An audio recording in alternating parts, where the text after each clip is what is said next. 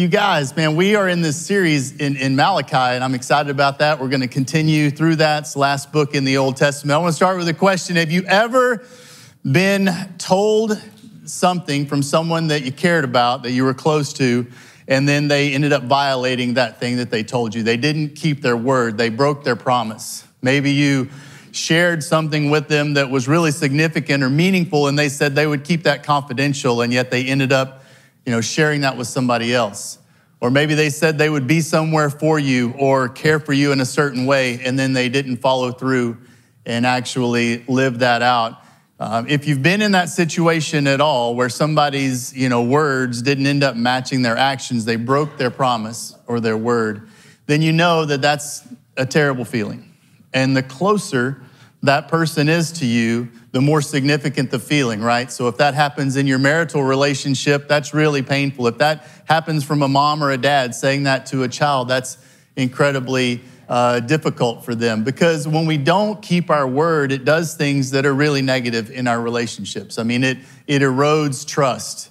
It rips away at, this ability for us to continue to form deep, meaningful connections. It also does stuff inside us when we don't keep our word. I mean, it lowers our own self-esteem. It makes it harder for us to feel good about, how integrous we are in our life and in our walk. Keeping our word is really important. Jesus knew that feeling well. He knew what it felt like to have people that he cared about and trusted fall short in terms of keeping their word. At one of the most significant moments in his life, Jesus was going to go, and he knew he was going to have to pray and be by himself because it was his last night before he was going to be captured. And he asked 3 of his closest friends, he said, hey, I know you can't go all the way with me. Go part of the way with me, stop, and if you will pray for me, it will mean the world. And they said, absolutely, that's the least we could do. We'd love to go all the way with you, but we'll stop and pray. Well, Jesus went away, and by the time he got back, those guys had broken their word, and they had all fallen asleep on him. And I want you to understand that what was going on with him was, that was the most alone he had ever felt in his life. And he asked 3 people to join him just to kind of take some of that aloneness away, and they abandoned him even more. And then, around the similar time, he had a really close friend, and he said, hey, I know what's about to happen. I can see into the future. You're going to deny me 3 times. And his friend said, there is no way I would do that. I will not deny you. I'm going to stand up for you and be beside you no matter what. And within 24 hours, that man, Peter, had denied him 3 times. Jesus knows what it feels like to have people break their word or break their promises toward him. And we know what that feels like too. We all do, because we're human and we're down here in this crazy world, and it happens to all of us. And the reality is we do it to other people as well. I do it to the people that mean the most to me, my wife and my kids. I do it to Jesus. I tell him all the time stuff I'm going to go out there and do for him, and then I'll fall short of it. And that's just how we live our lives. We break our promises, but God is a promise keeper. And that's what we're going to study today, is the fact that God, his Father's heart, is to keep his promises toward us. It's why we're drawn to stories like in the Old Testament, this story between Ruth and Naomi. So if you remember the scenario, what was happening was this family kind of moved to this land, and it was a mom and a dad, and they had 2 sons, and both sons married. And so there's a little family unit there, a lot of support, a lot of encouragement, opportunity for that. And then all the men died. And so we're left with a mother-in-law and 2 daughters-in-law. And at that point, one of the daughter-in-laws says, I'm headed back to my homeland where my family is from. And the mother-in-law, Naomi, she says, yes, that's a good idea. And the other daughter-in-law doesn't know what to do. And so she says to her, this is Ruth chapter 1, like verse 15 in the next couple of verses. She says to her, look, said Naomi, your sister-in-law is going back to her people and her gods. Go back with her. But Ruth replied, don't urge me to leave you or turn back from you. Where you go, I will go, and where you stay, I will stay. Your people will be my people, and your God, my God. That story does something for me. That kind of loyalty and faithfulness. And the beauty of that story is Ruth kept her word. She went back with Naomi to her land. She continued to serve her God, the God of Israel, the God that we follow. She actually ended up taking care of her mother-in-law on into later life. That kind of faithfulness and keeping your word, that's what God does for us. That's what we want to do in our most important and significant relationships.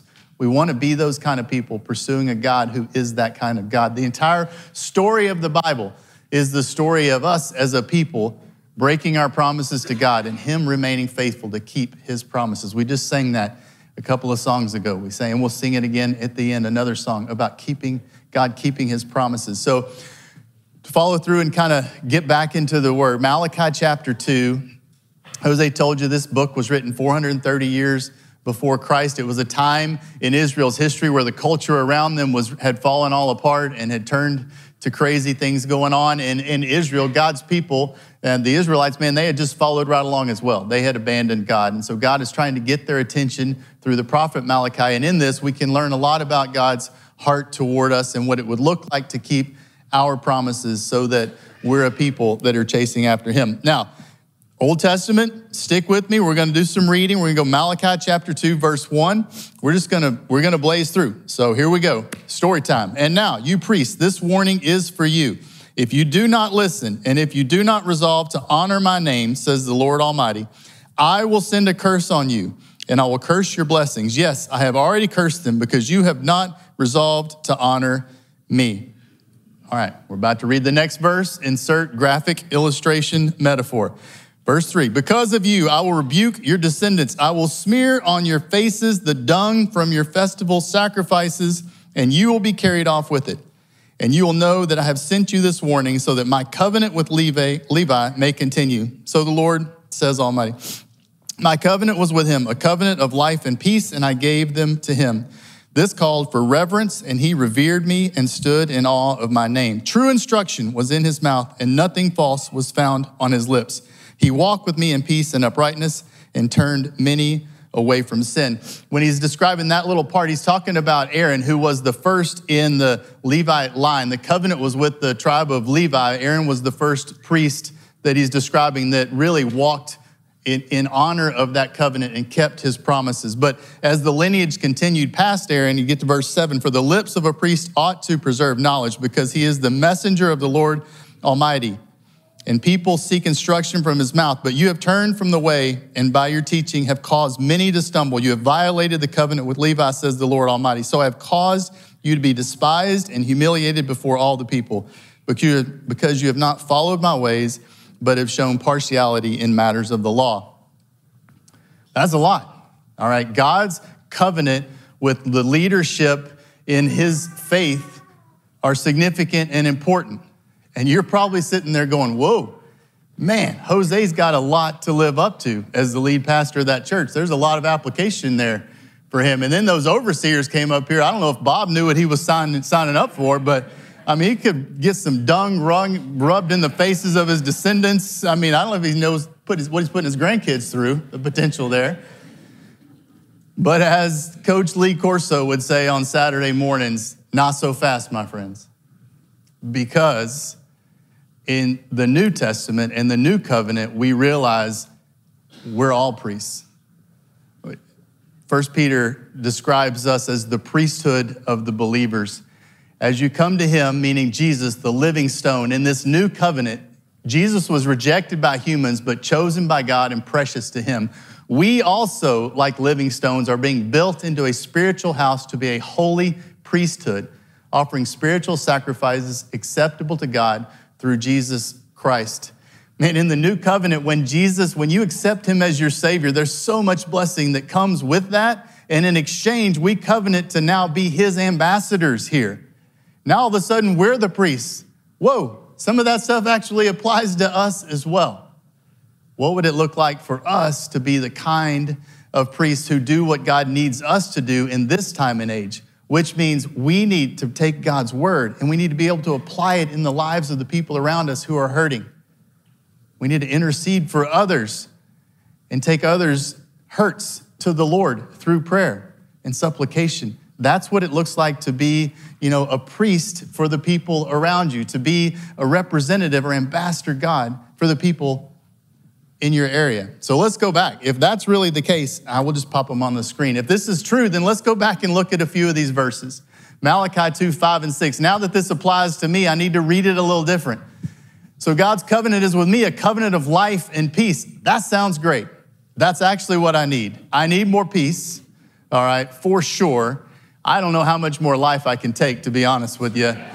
And I gave them to him. This called for reverence, and he revered me and stood in awe of my name. Now wait, now we have a responsibility. If we want that life and peace, in exchange, we have to revere and awe the Lord. We have to put him first in our life and say, he's the most important thing. He's more important than how I want to spend my time. He's more important than my marriage. He's more important than my kids. He's more important than my income.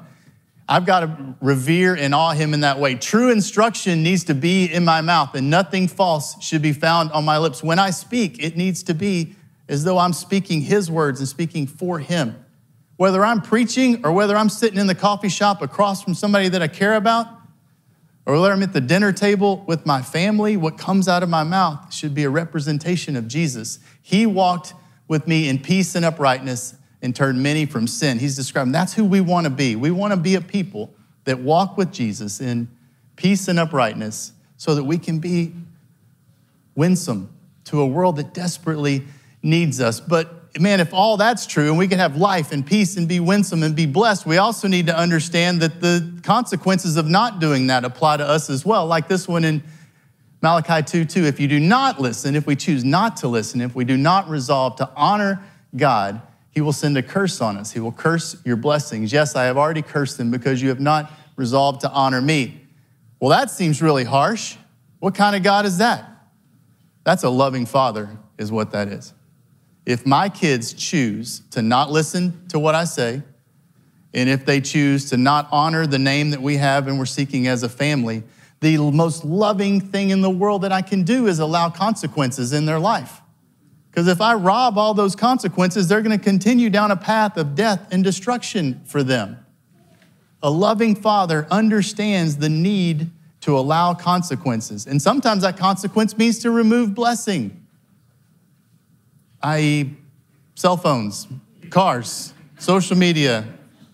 I don't want to give you any other parenting tips because I want the kids to be on my side for later on. So, ice cream. Yeah. You guys, there are consequences of breaking covenant with God and for false teaching. Most importantly, according to what Malachi was saying, we can cause others to stumble. It's the last thing we want to be. We may fall short of building others up. We may fall short of growing the kingdom the way we want to, but at the very least, let's not be a people that causes others to stumble. Let's not be the reason they turn their back on God.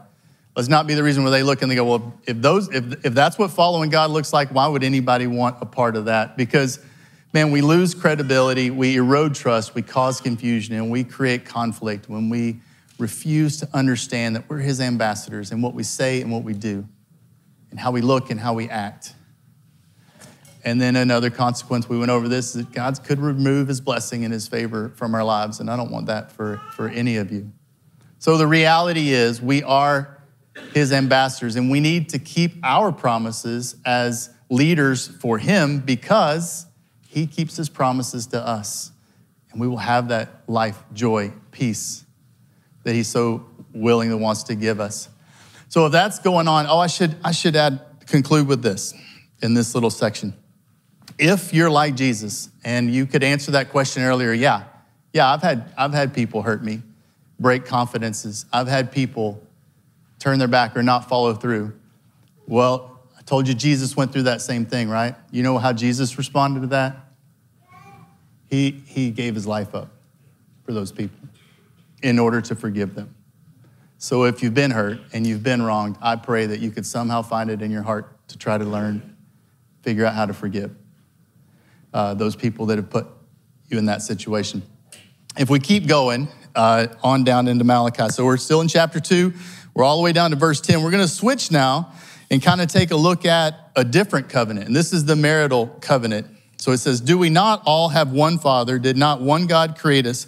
Why do we profane the covenant of our ancestors by being unfaithful to one another?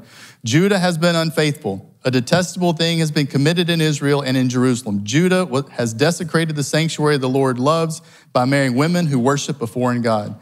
As for the man who does this, whoever he may be, may the Lord remove him from the tents of Jacob, even though he brings an offering to the Lord Almighty. Jose went over this a few weeks ago too. Historically, there were kind of two tribes, and Judah was the one that kind of pulled away from God significantly. And one of the things that really was a pull away moment was when they stopped kind of pursuing God in their marital relationships and they started finding people outside of the faith, which kind of turned the whole culture of the civilization that way. And there's something in that for us, some application. You know, this whole idea of being really selective with who you choose to commit and covenant your entire life to is important. And finding somebody that has a similar faith and has somebody that's moving the same direction as you is important. And if you're a parent out there, it's okay to meddle in your kids' dating lives.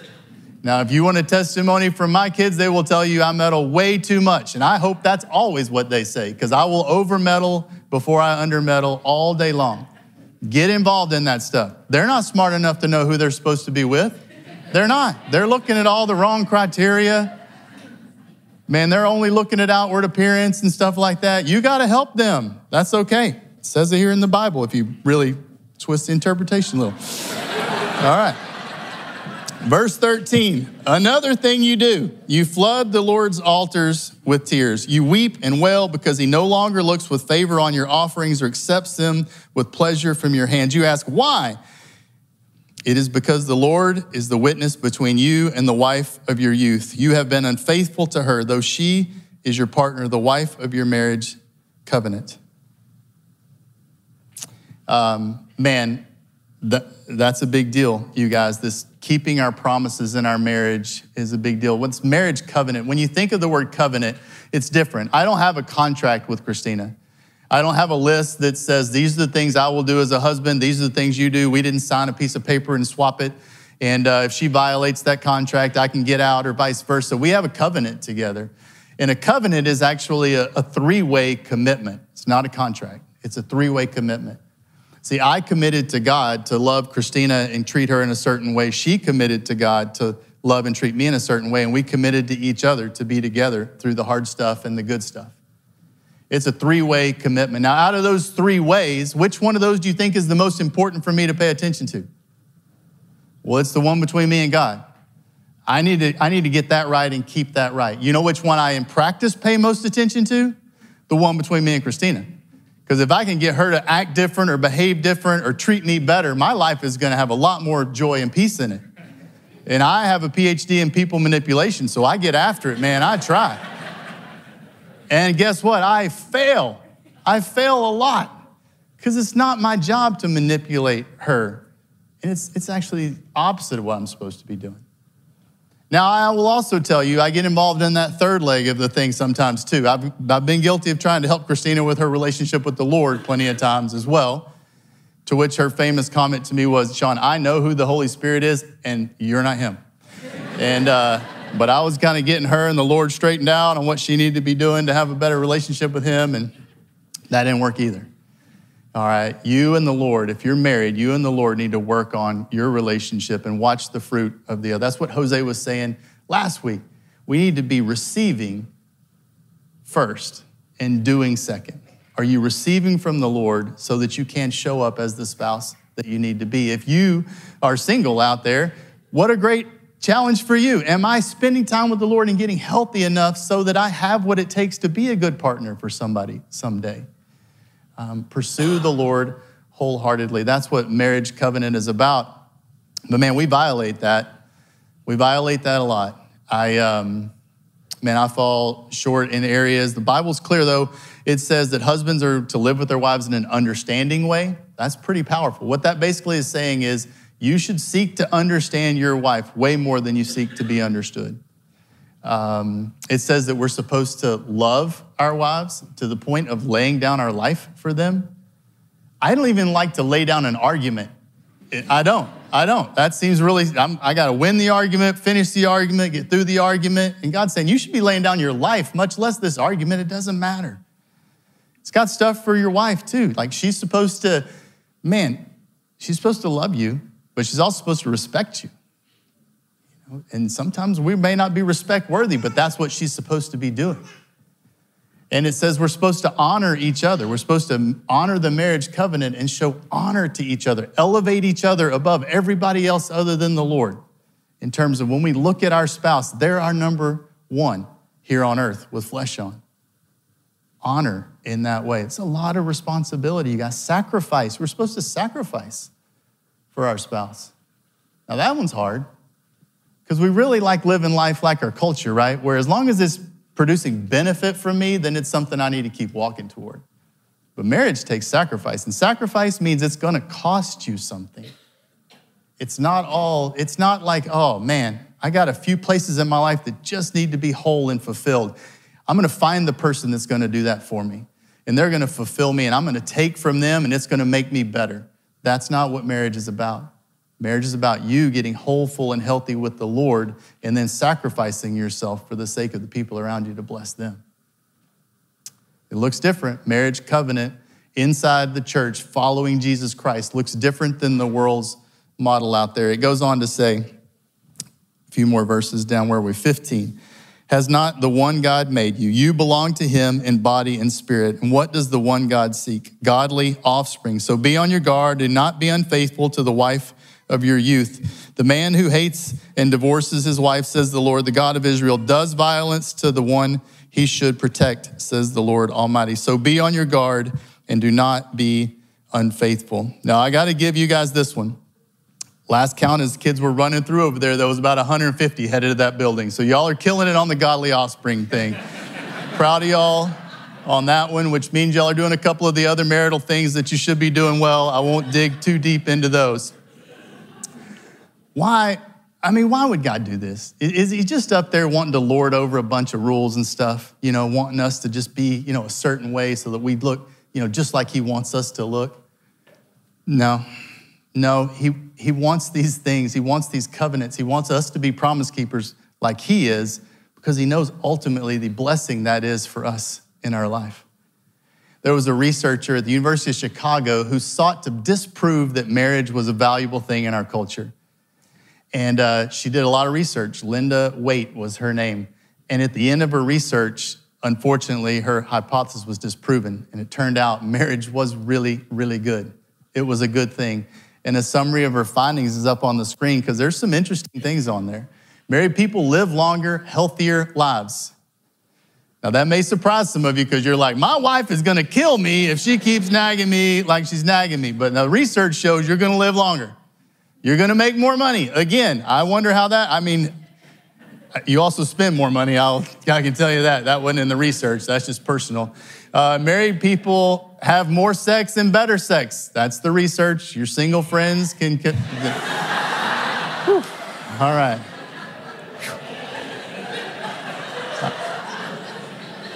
I don't know who that lady was. All right. Married people, now this is not true, I can tell you, are less anxious. Not true, I just feel anxious right now, a whole lot. But they are less depressed. Yeah, it's all the stuff on the screen.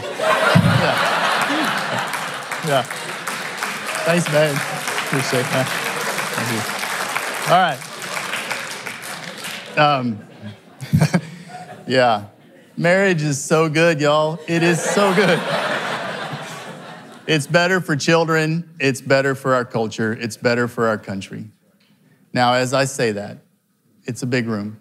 And I know that there are some of you that have not experienced the joy of marriage and maybe have been in a divorce, have felt the impact of divorce somewhere else.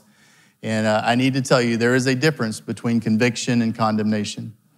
God is into conviction. God wants us to feel some turmoil sometimes when we're not living up to an internal kind of integrity thing, or when we're externally not following some standards that are important. He wants us to feel conviction, because if we feel those, we might be willing to put work in and do change.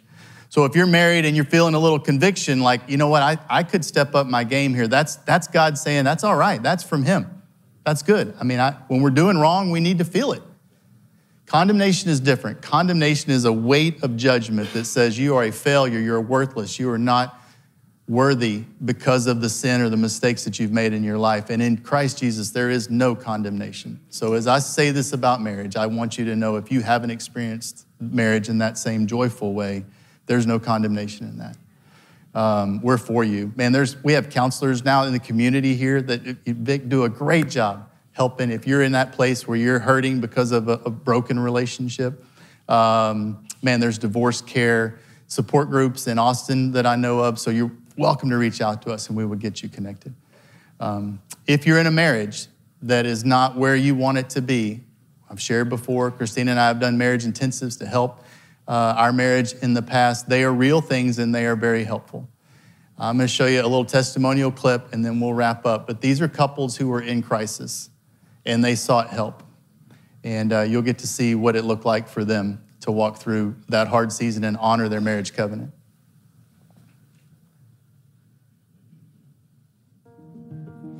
I hated him, basically. I mean, I couldn't stand him. At that point was when in my mind, I started thinking, okay, I can't do this. I would rather live in hell later than now, because that's what this feels like. Through this whole period, she had made requests and said, hey, we need help, or I need you, until she said, you know what? You can work on this marriage. I'm done. You can do what you want. I'm done. That's what got my attention. Everything, it was just constant bickering. And the sad part about it was I knew what I was doing. I just didn't know how to get out of it. We didn't realize at that point that we always just kept going. We just missed each other. We just didn't know how to communicate other than keep going. You do this, I'll do this. And in that fog, just opportunity kind of seemed to present itself and just, boom. He had just found comfort in a coworker. So going to the Hope Restored place there, it was kind of a tough drive, but because I knew Kelly believed in me, I'd wanted to try to get back to that point. We saw it as a trip together. So I did say, okay, we'll go to this thing, but this is it. If this doesn't work, we're done. Like, we're gonna walk away from this. But we got in there and we had never met people like these counselors. I mean, they just looked in your eyes and they were sympathetic and compassionate, and they just loved. They just loved. The hope that I'd hoped to have and the help that we had hoped, that really made it where we felt like this could be attainable. It's not gonna be easy, but that it could be restored. It's that you get the tools to how to stay in or continually fight for what God designed as a husband and a wife to come together. And I learned how unhealthy I was in so many areas, of my life, but mostly with him. What we have now, it's way more than we ever had before and that I ever even dreamed of in the marriage. If you love this person, you loved him once, you can love him again the same, only better.